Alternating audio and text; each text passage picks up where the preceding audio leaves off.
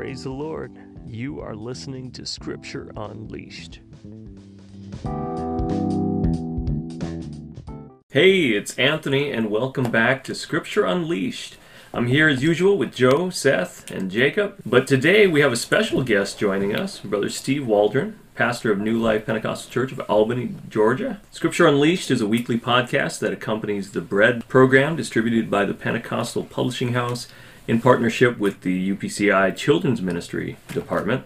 In this episode, we're going through Exodus 28 through 40, Matthew 1 through 5, and Psalms 14 through 17. As a disclaimer, if your pastor teaches anything different than what you hear in this episode, be faithful to the shepherd that watches out for your soul, and listen to your pastor.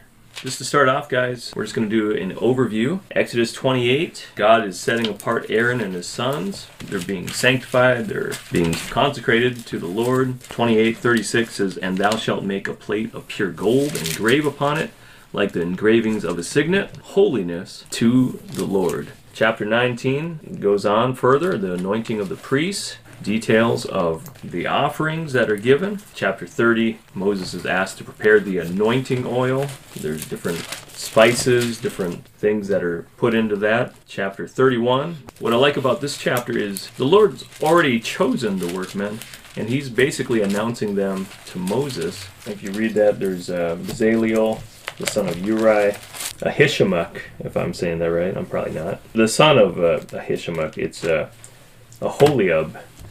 I'm positive I'm not saying that one right. God has chosen these men for their talents, for their ability, and he's got a plan for them. Chapter 32, a lot of action in this chapter. The people are demanding an idol. They're catering to their own carnality after basically their leadership doesn't meet their expectations. Moses intercedes for Israel. There's of course the massacre of the idolaters. There is judgment pronounced on wickedness. People are plagued. Chapter 33, Moses asked to see God. There's intimacy there. And then just let's go to chapter 34. Brother Jacob, would you go over the overview of that? Yeah, in chapter 34, we see right after Moses asks to see God, that God then commands him to remake the tables that he had broken. When he came down from Mount Sinai, he shattered these tables of stone that God had written the Ten Commandments on because they had broken covenant with God. And so he breaks the tables. God commands him to remake the tables. And now Moses heads back up Mount Sinai. The Lord descends upon Mount Sinai, we see in this chapter, and the name of the Lord is given. Moses then pleads with God and asks him to go with us. God says that he will go. And Moses sees, as the Bible says, God's hinder parts. And Moses' face begins to shine after seeing the Lord. Chapter 35, he gives a call to give to the people, and preparations for the tabernacle are now being made. Moses then calls out those men that God had chosen to lead the work. And in chapter 36, we begin to see the work begin. The people end up bringing too much stuff. Their willingness to give was far more than what was needed. Many items were made during this chapter. Chapter 37 gives us into more specifics. We see that the ark is being made. We see the table of showbread made. We see the candlestick made. The incense is made. We see that the anointing oil and the incense themselves are being mixed at this time. In chapter 38, continuing on building part of the tabernacle, we see that the altar of sacrifice is now made. We see that the brazen laver is made. One thing interesting with the brazen laver, there's no dimensions given to it. It is made with the looking glasses or the mirrors of the women that are outside of the court. The outer court walls are made at the end of this chapter. And then in chapter 39, Aaron's garments are made. Everything is then brought to Moses, and Moses begins the construction of the tabernacle. Brother Joe. All right. And then we see in chapter 40 of Exodus, again, some instruction for Moses. The Lord speaks to Moses, talks to him about the first day of the month, what he's supposed to do, set up the tabernacle. The tabernacle set up in Exodus chapter 40. They anoint the tabernacle. They anoint Aaron and his sons. Basically, they begin operation in it. They do some sacrifices. The Lord gives Moses the final instructions. Moses applies the final touches. The tabernacle begins its operation, and when it did, there was a cloud that came down, covered the tent of the congregation, and the glory of the Lord filled the tabernacle. The cloud of the Lord was upon the tabernacle by day, and fire was on it by night. If the cloud wasn't taken up on a day, they stayed right there. They didn't travel any. But if it lifted up, they went on with their journey. Jumping into Matthew chapter 1, we see the the generations from Abraham, who God called out of his land to go to a land where he didn't know. The generations from Abraham to Jesus are 42 generations, and I'm not going to read all those for sake of time, and also I don't know if I could pronounce all of them. There's you have to listen to it just about in order to pronounce them. So there was 42 generations from Abraham to Jesus. The angel of the Lord came to Mary before, as she was espoused, the Bible says, or I guess you could say engaged at this point. Mm-hmm. She had not yet been with a man. The angel of the Lord came to her and said that she was going to have a child. And of course, you would imagine Joseph, who was going to marry her, has got some questions. I mean, I sure would have, I suppose, if you're going to marry this lady and she tells you that she's with child. That's going to raise some questions. But while Joseph was thinking on these things, the Bible says that an angel of the Lord came to Joseph as well and explained to him that the child that she has is conceived of the Holy Ghost, and she shall bring forth a son, and you're going to call his name Jesus. And when this son was born, he was born of a virgin, just like the prophet said he would. I believe it's in Isaiah chapter 7, verse 14, just like the prophet said. And they called his name Emmanuel, which being interpreted is God with us. And that's who Jesus is. The Bible says that he knew her not till she brought forth her firstborn son. They called his name Jesus. Going on into Matthew chapter 2, after Jesus is born, King Herod, he becomes troubled about Jesus. He must have felt threatened or something. He became troubled with Jesus. He hears about some wise men that are going to try to find Jesus, and he tells them that when they come back, you got to tell me where Jesus is. I want to go see him. But God warns these wise men in a dream. He warns them not to go back. And after this happened, Herod then issues a new bill that every child in that region under the age of 2 years old is to be killed. And I mean, can you imagine, one of our politicians issued something? That's a big deal. We just read over that, but why that? What a terrible thing. Tragic. That's just very tragic. When Herod issued that bill, Joseph and Mary fled to Egypt, which is interesting because it says that the prophecy might be fulfilled. That out of Egypt have I called my son. Yeah. That's interesting if you look at where that prophecy is found. We won't go into all that, but it is interesting to me. But anyway, so after Herod dies, Joseph and Mary move back to Israel. But Joseph kind of gets a bad feeling about Herod's son, who is now reigning in his stead. Archelaus, I believe is his name. And God confirms his feeling in a dream, and they move to Nazareth, which was not under his jurisdiction, I guess. Matthew chapter 3, we read of John the Baptist. He's preaching repentance. He is baptizing people in the Jordan River. He's preparing the way of the Lord. We see John the Baptist tells them, "Verily I baptize you unto the baptism of repentance," but he says, "There is one coming after me who's going to baptize you with the Holy Ghost and fire." Matthew chapter 3, Jesus shows up to be baptized by John. John, of course, doesn't want to do it. He doesn't feel worthy to baptize him, but he does baptize him. The Bible says that the Spirit of God descended like a dove. They heard a voice from heaven saying, "This is my beloved Son, in whom I am well pleased." Going into Matthew chapter 4, right after his baptism, Jesus is led up of the Spirit into the wilderness to be tempted of the devil, the Bible says. And he fasted for 40 days and 40 nights. And he was afterward hungered. I guess he probably was hungry if you fast for 40 days and 40 nights. But Jesus resists the temptation that's brought before him. But Jesus, of course, combats him with the written word. He says, "It is written. It is written." Jesus then begins his ministry, and the Bible says that he also preached repentance. Seems like repentance was kind of a big deal in the Bible. Right. And so Jesus began to preach repentance as well. And he said, "Repent, for the kingdom of heaven is at hand." Jesus begins calling his disciples. He calls Peter, Andrew, James, and he starts going through the synagogues, to the synagogues. He's teaching people, healing people, and he becomes quite famous, actually. And the Bible says that there was great multitudes of people that began following Jesus. And with that, Brother Seth, are you going to give us an overview of chapter 5. Yes, Matthew chapter 5 and also Psalms 14, 15, 16, and 17. But in Matthew 5, some people call them the Beatitudes or the Beautiful Attitudes. The Sermon on the Mount. Blessed are the meek, for they shall inherit the. Blessed are they which hunger and thirst after righteousness, for they shall be filled. Blessed are the merciful, for they shall obtain mercy. That type thing. Also, Jesus gets into some teaching here in Matthew chapter 5, and obviously it's very good. It's from Jesus, but it's,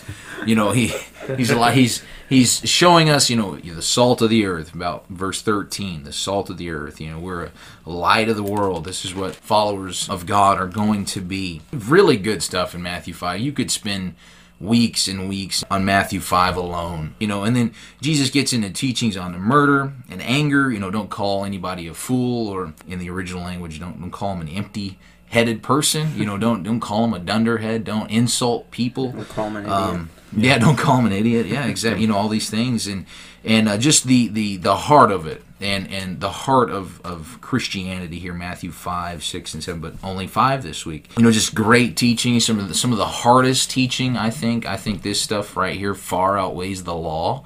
As far as the difficulty of it, because it's really down to your character as a person. Or if you commit adultery, but if you look on a woman to lust, you've already committed adultery in your heart. Teachings on divorce, very good stuff here.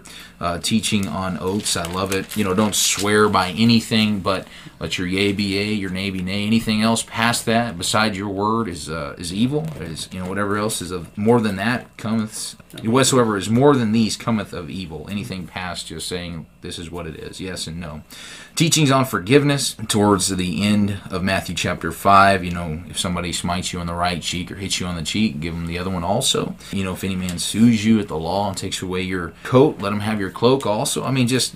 Just the heart of Christian teaching is what we get into in Christian living. The end of Matthew chapter 5, teaching on loving one's enemies. Such powerful stuff in Matthew chapter 5.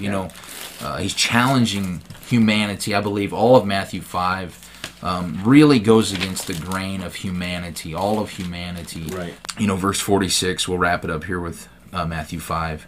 But verse 46, for if you love them which love you, what reward have you? Yeah. Don't even the publicans the same? Really, challenging you to love those who can't return it. But then verse 48, he ends Matthew 5:48. Be ye therefore perfect, as your Father which is in heaven is perfect. He's challenging us to love perfectly. Right. Then jumping over quickly to Psalm chapter 14, 15, 16, and 17. Some great teaching here as well. Obviously, it's the scriptures, the word of God. Man is corrupt. Psalm 14. David starts this psalm out. The fool hath said in his heart, there is no God. He said, they are corrupt. They have done abominable works. There is none that doeth good. Psalm 15, quickly, those who abide in God's tabernacle. If you just read through that, there's only about 5 verses there. Very quick psalm, but a lot to unpack if you want to there. Psalm 16, God preserves his people. I loved this chapter. Very powerful. Starts out, preserve me, O God, for in thee do I put my trust. Preserve me, O God. Moving on down, Psalm 16, verse 4, their sorrow should be multiplied that hasten after another God.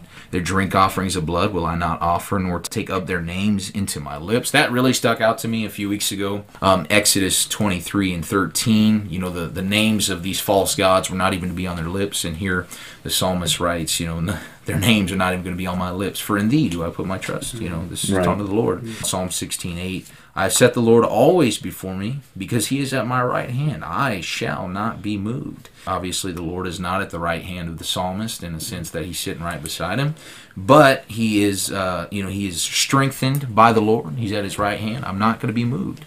Verse 9, my flesh shall also rest in hope. Verse 11, thou wilt show me the path of life. In thy presence is fullness of joy, and at thy right hand there are pleasures forevermore. And then Psalm 17 is a plea for God's protection. If you read through there, David's obviously being, we say, persecuted to some extent, and he's praying for God's protection. Look, verse 6, incline, the second part of that, incline thine ear unto me and hear my speech. Verse 7, show thy marvelous loving kindness, O thou that savest by thy, here we go again, right hand, them which put their trust in thee, from those that rise up against them. And then kind of separating here, verse 13, not separating, but a kind of a change of direction in the prayer. kind of a, cast down this wicked person, whoever's chasing. Deliver my soul from the wicked, which is thy sword, from men which are thy hand, O Lord, from men of the world, which have their portion in this life, and whose belly thou fillest with thy hid treasure. And within the end of Psalm 17, verse 15, as for me, I will behold thy face in righteousness. I shall be satisfied when I awake with thy likeness. But with that, we're going to go to a break. Catch you on the other side of the break. Hey, welcome back to Scripture Unleashed. Today we're going to do just a little bit of digging into Exodus chapter 32. Guys, what's your thoughts and take on Exodus 32? One thing that I notice here in verse 1, which I see that you also have something in here, Anthony, Israel's waiting for Moses leads them into idolatry. Yeah. And then we see here in verse 2 that the spoils of Egypt that they had taken was supposed to be a gift from God. It was supposed to be their currency.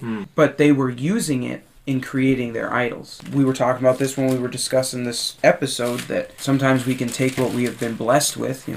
We focus here on money in this very thing, and we can take that and turn it into a curse. We turn it into an idol. We turn it into something that we pursue after, even though it was a blessing from God, a job or our family even, or anything that we have, we can turn it into an idol by pursuing it. Yeah.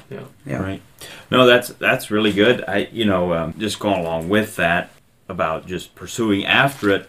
And, of course, they made an idol here, but Colossians chapter 3, verse 5, the end of that verse is really interesting to me. It starts off, mortify, therefore, your members which are upon the earth. Then they list off a whole bunch of fornication, uncleanness, and all that. And covetousness, which is idolatry. And what do you guys think in America? Is there a lot of covetousness? It's really taught even just in society just to go after it. And here in North Dakota, there's so much opportunity. I mean, you can really go places if you want to in, of course, jobs, business. But just that constant wanting more, just never satisfied with what we have. Content, godliness with contentment is great gain. But that covetousness, which is idolatry, that's setting up an idol. And so what Jacob said, about sometimes our blessing, God blesses us with so much, but we don't want to take that and turn it into an idol or thing that God has blessed us with, turn it into an idol or just... I think that's why it's so important to have that attitude of thanksgiving. When you have that attitude of thanksgiving, you're not always looking for what's next. You're just appreciating what you have, what God has given you. Right, and recognizing that God has blessed me with this. That brings glory to God. Right. Absolutely. True. That's good. In verse 1, it says, when the people saw that Moses delayed to come down out of the mount, the people gathered themselves together unto Aaron, and said unto him, Up, make us gods, which shall go before us. For this Moses, the man that brought us up out of the land of Egypt, we know not that what has become of him. It's kind of this again, he delayed, and we live in that microwave society now. I need an answer from God. Right now, whatever. They had the right intent. They wanted to worship something, but it wasn't God, the true God. Okay, so I hope my mom never hears this podcast. But when I left the Amish community when I was 18 years old, I came to North Dakota, and my mom told my dad, "Well, we just need to go get Joe before he gets into that church out there." And Dad said, "Well, he's 18 years old. We can't do anything with him. We're just gonna have to pray." And Mom said, "Yeah, but God's not doing anything. Let's go get him." And so, God's not answering our prayer.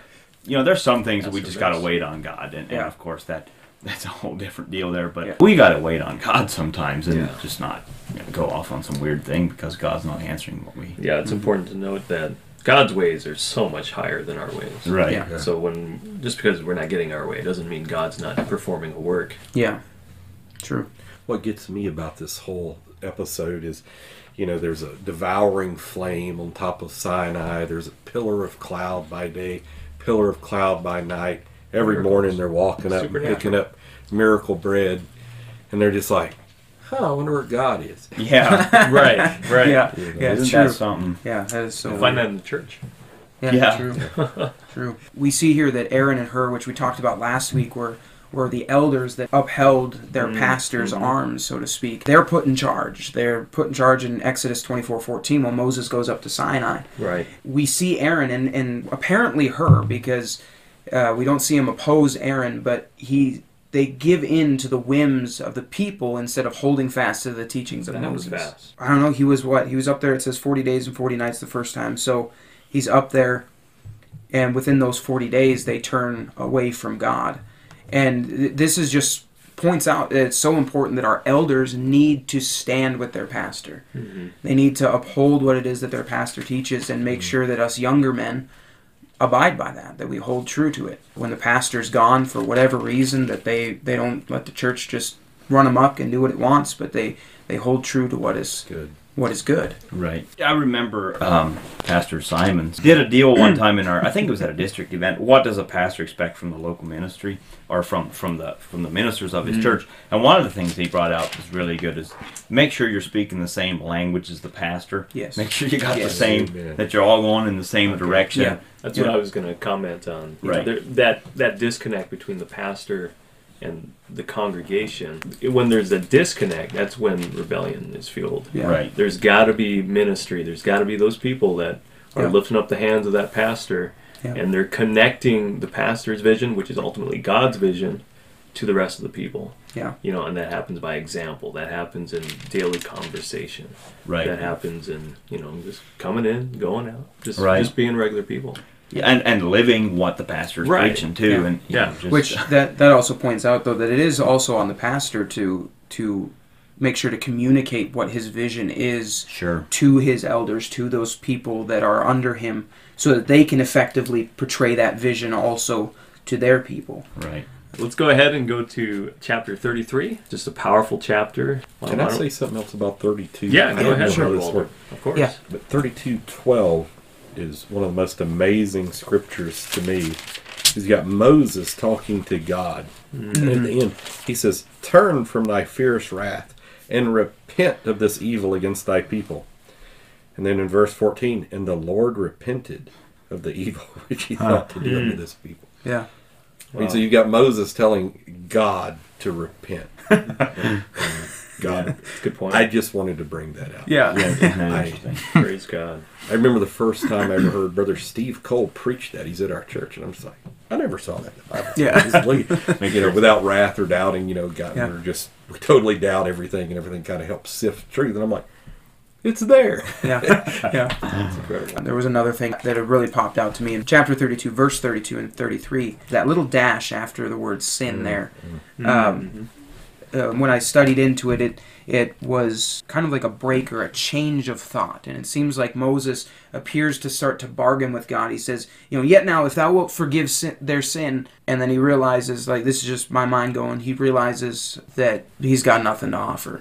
He's not got nothing to bargain with. And so then he changes his course, he changes his thought, and he says, "And if not, blot me, I pray thee, out of the book which thou hast written. Kill me instead." He has that same kind of mindset. Though he makes a formal offer, he's the same kind of mindset that Paul has when he says that he would rather be accursed from Christ for his people. There's some that believe that word "with" should be as in like accursed like Christ was, to be crucified or to be put to death physically for them, not necessarily to be rendered away from Christ. But really, this is something that we ought to have for the people in our communities. This burden that says, God, I would rather die than see my city lost. Okay, let's go to Exodus chapter 33. I was reading through Exodus 33. The whole chapter is just powerful. Like, it just stuck out chunk after chunk of the scriptures here in Exodus 33. And, the subtitle here in my Bible at the beginning of 33 is Israel to resume their journey. And you start verse 1, "And the Lord said unto Moses, Depart, go up hence, thou and the people which thou hast brought up out of the land of Egypt, into the land which I swear unto Abraham, to Isaac, and to Jacob, saying, Unto thy seed will I give it." So God's saying, go to this land that I told you you're going to have. And he says, "I will send an angel before thee." And he says, "I'm going to drive out all these foreign, these nations that are inhabiting this." And he says in the verse 3, "For I will not go up in the midst of thee, for thou art a stiff-necked people, lest I consume thee in the way." Mm-hmm. And I was just, it just sticks out to me. God's like, I ain't going. I'm not going. You're stubborn. You're not listening. You're not obedient. No, you're right. I'm not going with you. And it's we have a holy God. He's not going to be involved in an unholy or a people who go against him. He's not going to. No, I'm not going to do it. And then verse 4, the people. When the people heard these evil tidings, they mourned. No kidding. Like, God's not going with us. Like that's hell. You'll never experience the presence of God. Not only that, but you read a little further down, and the tabernacle is pitched outside of the camp. Yeah. My understanding, usually it was right in the middle of the camp. And God's like, I'm out. I'm just out. And I mean, a little ghetto language there, but I'm out. Peace. I'm out. And he gets outside the camp. Moses goes out and talks to the Lord, and it's very interesting. Verse 11: the Lord spake unto Moses face to face, as a man speaketh unto his friend. It's powerful. Moses just had a position with God that was just incredible. And Moses then he prays for God's presence. And guess what? God, he repented. Praise the Lord. He turned back from how I'm not going with you now, Moses. Lord, please go with. He kind of. I don't want to say he talks sense into God. Can you say that? That doesn't sound right. But he's like, Lord, these are your people. If I have found grace in your sight, please go with us. Go with us. And so God, in verse 14, my presence shall go with thee, and I will give thee rest. What a beautiful statement. Right. And he said unto him, if thy presence go not with me, carry us not up hence. Don't even let us leave this spot. Don't even go. Don't let us move from here if you're not going with us. Right. Basically, that's the truth in our life. Without the presence and the Spirit of God, this life is pointless without the presence of God, without the Spirit of God in us. And the Spirit of God, that's how we're separated from everybody else on this earth. And then in 17, very interesting, the Lord said to Moses, I will do this thing also that thou hast spoken, for thou hast found grace in my sight. I know thee by name. He's talking directly to Moses here. I know you. Right.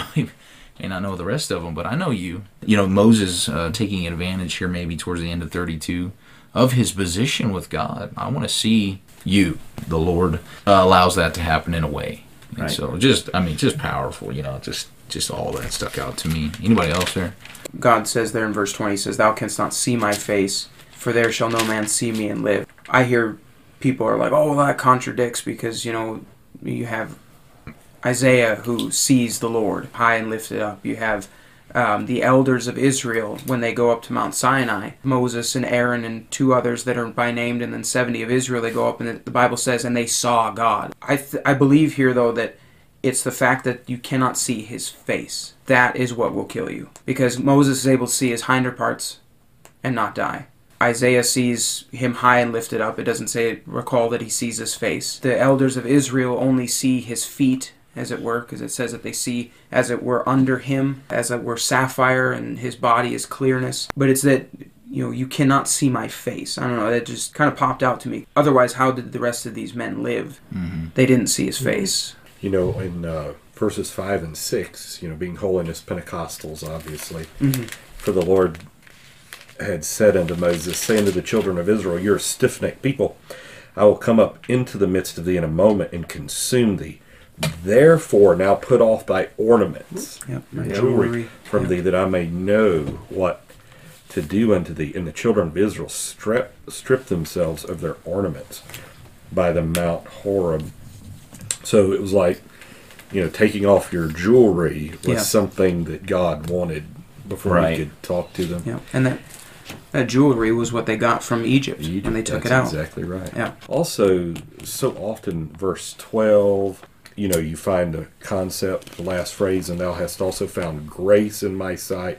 Verse 13, now therefore I pray thee, if I found grace in thy sight, show me now thy way, that I may know thee, that I may find grace in thy sight. And then verse 14, and he said, my presence shall go with thee, I will give thee rest. So the Holy Ghost rest, and the Holy Spirit is the grace of God. And a lot of people say the concept of grace is not in the Old Testament, but it really is. Right. Seen here, verse 16, for wherein shall it be known here that I and thy people have found grace in thy sight? because of the presence of God. So the Spirit of God, receiving the Holy Ghost, is grace. And the Lord said unto Moses, I will do this thing also that thou hast spoken, for thou hast found grace in my sight. In verse 23, many people think that when he saw his hinder parts, that's when Moses saw the creation and knew how to write the book of Genesis and things. That's a totally different discussion, because people are really split on that. We're going to jump over to Matthew chapter 3, and we're going to dig deep in there. Who wants to start us off? There's a lot of, this is actually a scripture that is often used by the Trinitarian doctrine. Verses 16 and 17 says, And Jesus, when he was baptized, went up straightway out of the water, and lo, the heavens were opened unto him, and he saw the Spirit of God descending like a dove and lighting upon him.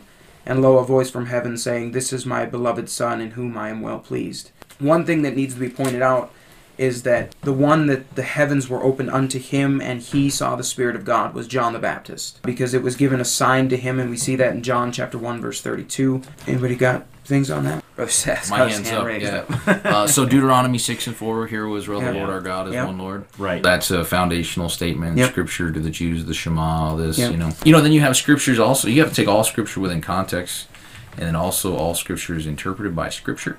Right. And so you have Colossians 1:19, please the Father in him, Jesus Christ, all the fullness should dwell. Colossians 2:9, for in him dwelleth all the fullness of the Godhead bodily. In Jesus Christ, they're explaining, great is the mystery of godliness, God himself, who was manifest in the flesh, or he was revealed to us in the flesh.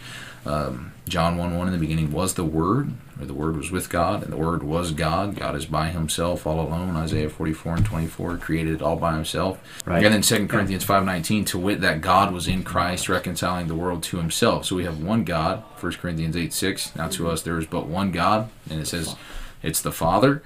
So we have one God, and he is in Christ Jesus, reconciling the world to himself. The Father is in the Son, reconciling the world to himself. We take that, we apply that here in Matthew, and then also there's a bodily, the Holy Spirit descends like a dove. It's a, notice it doesn't say the person of the Holy Spirit, because that would be unscriptural. But there is some kind of visible manifestation God allows, so that again, out of John 1:33, John the Baptist could see that this was the anointed one, the Christ. Does that make sense? Yeah. We head in the right direction. And also, too, we said we're going to explain that from a oneness perspective. Ooh. I would say explain that from an Old Testament view of God perspective. Yes. Maybe, this is the oneness perspective is the biblical perspective of God. I think over 100 times God's referenced the Old Testament as the Holy One or the Holy One of Israel. So explaining it where this is in sync with the rest of the Bible. We don't have two separate gods here, but like Seth said, God is omnipresent in Jesus. The fullness of the Godhead dwelleth bodily in Jesus. When we say explaining it from a oneness perspective, we're called oneness apostolics or oneness Pentecostals maybe, but we're taking the Old Testament and applying that to the New Testament, and that's what you come up with, one God who manifests himself in flesh. Another scripture people miss sometimes is John 5:37. Jesus talking, and the Father himself, which hath sent me, hath borne witness of me. That's obviously talking about it, the baptism. This is my beloved Son, in whom I'm well pleased. And then he says this, because you made the great point that it was to John the Baptist. He says, Ye have neither heard his voice at any time, nor seen his shape. It's very clear he's referencing the Spirit as the Father. He says there in 5:37, the Father himself, which hath sent me, hath borne witness of me. Ye have neither heard his voice, nor seen his shape. That's the very same terminology as the dove. He came in the shape of the dove. So it's extremely clear that the shape is the Father, and not a separate personage in the Godhead. Right. Yeah, that is good. Matthew chapter 4, verse 1, Then was Jesus led up of the Spirit into the wilderness to be tempted of the devil. Now there's actually, about 3 temptations that we kind of want to highlight in this chapter. The lust of the flesh, lust of the pride, lust of the eyes, Pride of Life. Why don't you guys go ahead and kick it off? If you look in verse 3, and when the tempter, I love that it doesn't just call him, Satan, but when the tempter came to him, he said, if thou be the Son of God, command these stones to be made bread. This is dirty. This is like dirty fighting here. Verse 2, he had fasted 40 days and 40 nights. He was afterward and hungered. Yeah, Jesus was hungry here. The first temptation is make these rocks, bread. These stones, make them bread. That's just... Right. I did want to say, too, they say basically about 40 days, your body eats stored fat, and at the 40th day of the fast, the body begins to eat muscle tissue and stuff. So there's an intense hunger that comes after 40 days of fasting. Wow. Is what that's referring to. Wow. And that's dirty. Yeah.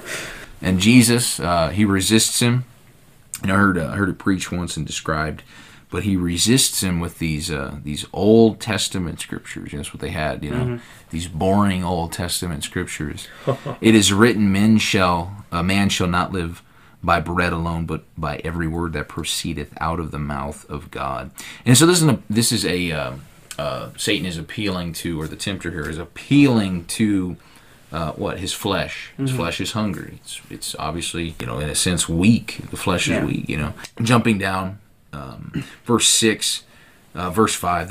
Then the devil taketh him up into the holy city, and setteth him on a pinnacle of the temple, and saith unto him, if thou be the Son of God, cast thyself down. Then he goes on to quote scripture, for it is written, he shall give his angels charge concerning thee, and in their hands they shall bear thee up, lest at any time thou dash thy foot against a stone. And again, Jesus fights him off or resists him with scripture. Jesus said unto him, it is written again, thou shalt not tempt the Lord thy God. This is a direct appeal to pride, I would believe, if thou be the Son of God, if you're really who you say you are, or if you're really what everyone's touting you to be, or if you're really something, just go ahead, jump off, and show us all who you are. That's kind of how I take that. Verse 8, again, the devil taketh him up into an exceeding high mountain, and showeth him all the kingdoms of the world and the glory of them. So what did he showed him all the kingdoms of the world. And I noticed this is kind of interesting too. I heard it once by a really splendid scholar. Actually, it was me, but I'm kidding. You notice like Jesus here is not really like he realizes. I know he realized he's God in the flesh. He's the Son of God in his humanity. But Satan's showing him all the kingdoms of the world and the glory of them. Jesus' ministry was not exactly glorious on earth. Like it was filled with power and authority and all that because he was God, obviously.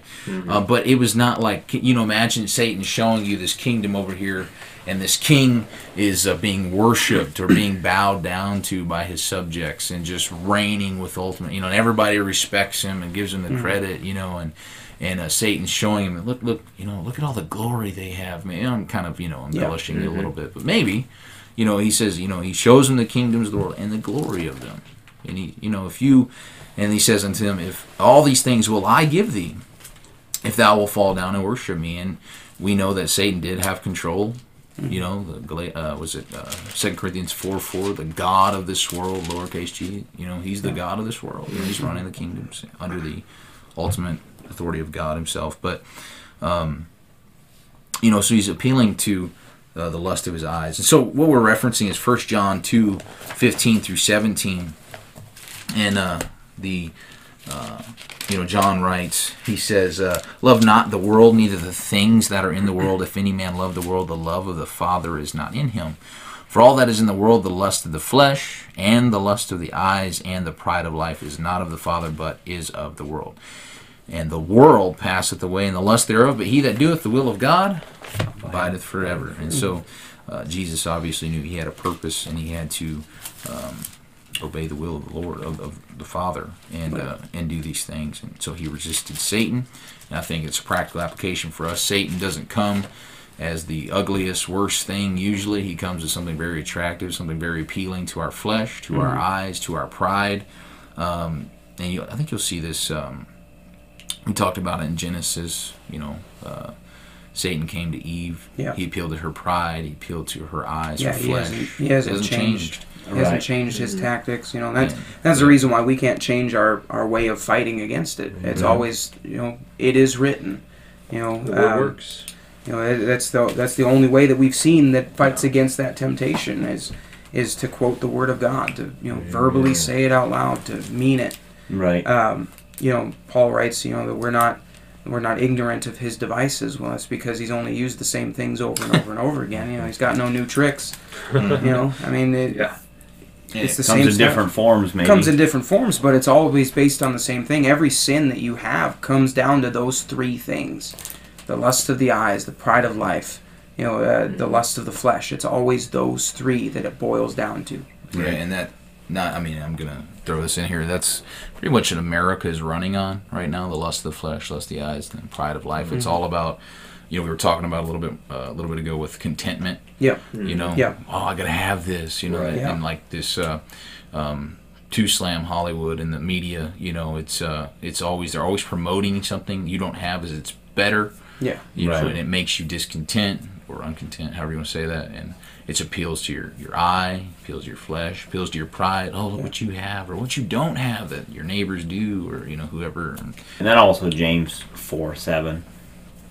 Submit yourselves to God, resist the devil, and he will flee from you. Yeah. We got to be submitted to God to resist the devil, and he Yes. will flee from us. Yes. Right. And we're not gonna. We can quote scripture, but we got to be submitted to God. We got to be obedient to the Yes. scripture. We got to be submitted to God. I was going to say too in verse 6 how Satan removes scripture, when he's quoting Psalm 91. For it's written, he shall give his angels charge concerning thee to keep thee in all thy ways. That means as you're going about your business, he takes that out Yeah. to try to put a temptation in their hand. So he still removes scriptures, Yeah. That's the same thing he does to Eve. He causes her to question the word of God Right. by twisting it, and that's what he'll do every time. Right. Again, his devices haven't changed. I was Right. going to say too, some people see like a Semitic double entendre. It's a Semiticism that when Jesus says, "Thou shalt not tempt the Lord thy God," like you're tempting. I'm the Lord God. You're tempting me. And then again, "Thou shalt worship the Lord thy God, and Him only shalt thou serve." So he's like, I'm the Lord God. Yeah. You should serve me. So, some Semitic double entendres there too. One thing I also know is it's not in Matthew 4, it's in one of the other Gospels, but it says that the devil leaveth him for a season. This isn't the only time that the devil tries to tempt Christ. Now, we don't see the other times. Actually, I think one time that we do see it is when Peter tells him, you will not die, I won't let it happen. And Jesus says, "Get thee behind me, Satan." Right. That Satan was using Peter at this moment to tempt Christ to not go to the not go to the cross, basically. Maybe that's another point of temptation for Christ, but it wasn't a one and done thing. It was he kept coming after him. He kept coming after him. Well, and some people, to go further on that point, is in Luke 4:2, it says, being 40 days tempted of the devil. And in those days. So we come to the climax of 3 temptations where he's eventually vanquished. Yeah. But he was tempted the entire 40 Yeah. days as well. But it's just unwritten of what those temptations are. Yeah. And all like manner as we are. Yeah. Knowing our infirmities, our high Right. priest. But there's power in knowing the word of God. Yes. Praise Um, God. John 8:32, and ye shall know the truth, and the truth shall make you free. Yeah. It's not good enough that you heard the truth. It's not good enough that you know somebody who knows the truth, It's good. but ye shall know the truth. Right. If you know truth, Yeah. you have power. He's the father of lies. Right. He's a liar. If you know the truth, where's his power? Right. There is no power. Good preacher. Yeah. Right. That's There good is right no there. power. Really quick, we're going to go ahead and jump over to Psalms 14. Fool has said in his heart, there is no God. They are corrupt. They have done abominable works. There is none that doeth good. That's right. I kind of got into it a little bit on our intro, and but yeah, Psalm 14, the fool said in his heart, there is no God. And then it describes them, they are corrupt, they have done abominable works, there is none that doeth good. And so he didn't even say it out loud. It seemed like the fool said in his heart, there is no God. And then what is the results of that? They are corrupt, they have done abominable works, there's none that doeth good. And this is, you just read through all of Psalm 14 here. But anyways, Psalm 14:1 is, by itself, is just, is incredible. Jesus said, out of the abundance of the heart, the mouth speaks. Right. This type thing. So, what's in your heart is eventually going to come out, not only through your mouth, but also through your actions and your lifestyle and that type of thing. And I think it's very relevant today. We have a society who's corrupt, doing abominable works, with... Yeah, your fruit. Yeah, absolutely, yeah. And we have just, we're in a society where we're, how would you say it? We're just godless. People are becoming very, very secular, very godless, and teaching. There's no God. You make up your own meaning to life. You make up your own way. There's no fear of God, and that's the beginning of knowledge, the beginning of wisdom. Without the fear of God, you're a fool. Yeah, right. Yeah, and this, and then it's no wonder they're corrupt and they're doing abominable work. If there's no God, there's no morality. There's no, no truth. No absolutes, you just make up whatever, and then we all either agree with it or we don't agree with it, and then on and on. Joe? Yeah, and what do you expect from a society that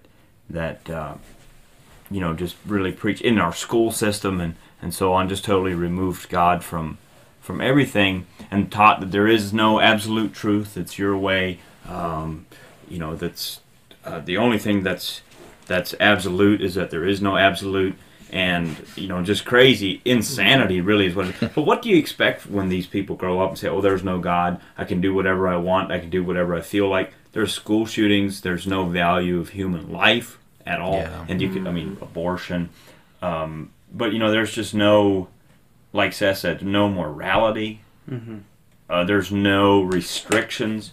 If there's no God, and that is what, God is just completely removed in a lot of ways. But if there is no God, then there's no point of reference for normal even. You just really get way off kilter when you remove God from society, or there's just there's no balance. There's nothing to go off of. There's no normal. Yeah, to kind of I don't want to make it like carnal, but I was talking with somebody and they were Go ahead, brother. They were talking that they're like, oh, I hate our government, I don't like government and all that kind of stuff, and they were like, everybody should be able to do what they want, is what they said. And I said, well, if they are able to do what they want, then that person can come into your house and kill you and get away with it without any repercussions, without anything like that. The same thing, with God. If we don't fear Him, and I don't necessarily mean like a tremble in your boots kind of fear, but you'll tremble in your boots at the Lord, but if we don't have that fear of God, as Brother Seth and Brother Joe both said, there's no morality, there's no right and wrong. Everything is admissible. Everything can happen. Nothing can be held back without that fear. Right. And on that, if everybody can do whatever they want to, and there should be no consequence for that. Just remember that the law, according to Romans chapter 13, they are the ministers of God. Yeah. They are, and so we do need some of that government stuff that's set up by God. Yeah. Romans 13. Unfortunately. I think to end in a positive note. I think you could go on and on about the wickedness and the carnality and the corruption of our world. But there's hope here in verse 5. It says, for God is in the generation of the righteous. Yes. So there is power when we take something that we found truth, we found righteousness, we found hope, we found love in Jesus, and we're taking that and we're teaching a new generation that, and we're passing that on. Amen. And we're taking that light and we're giving it to someone else. Yeah, that's good. Just a couple quick things you said about government, need for government. In Romans 13 it says, and he that resisteth getteth to himself damnation. Yeah. And so there's actually, in America, there's a movement, hashtag resist, resist. And I'm like, you receive to yourself damnation. You know what I'm saying? Right. Not good. And I enjoy, too, in these Psalms, the subheadings. Like Orthodox Jews would think that the subheadings are actually inspired. King James translators kind of took a middle ground, made them smaller than the actual scriptures. But Psalm 14, to the chief musician, and then just a psalm of David, poem of David, Miktam of David, that which was considered so powerful to engrave in stone, Miktam, and then a prayer of David. I just saw just the subheadings. So, Yeah. But I appreciate ending on positiveness. Praise God. Yeah, I was. If I can add too, ending on a positive note here. It is a corrupt world we live in. Obviously, Not positive. I'm getting there. I'm getting there. But the Bible says, and I heard it just preached recently. I thought it would fit very well. But Romans 5:20, second part of that verse, where sin abounded, grace did much more abound. So in our day and age, there's a lot of sin going on, but guess what? A lot of grace. There's a lot of saving going on too. grace. Yeah. Grace of Amen. God. Praise God That's for what we're that. here for. Once again, we thank you for listening to this podcast episode. And we want to give a special thanks to Brother Steve Waldron for Thank you joining very us. much. Yeah. Thank you. Thank you. To all our listeners out there, if you have any kind of feedback, if you have any ideas or any suggestions, please feel free to contact us. There's various methods to do that. And we just hope you've enjoyed this episode. And we hope you join us next week where we go through Matthew 6 through 24 and Psalms 18 through 20. God bless. God bless. God bless. Good night. Well, that's great. You guys are doing awesome here. Thank you for listening. This has been Scripture Unleashed.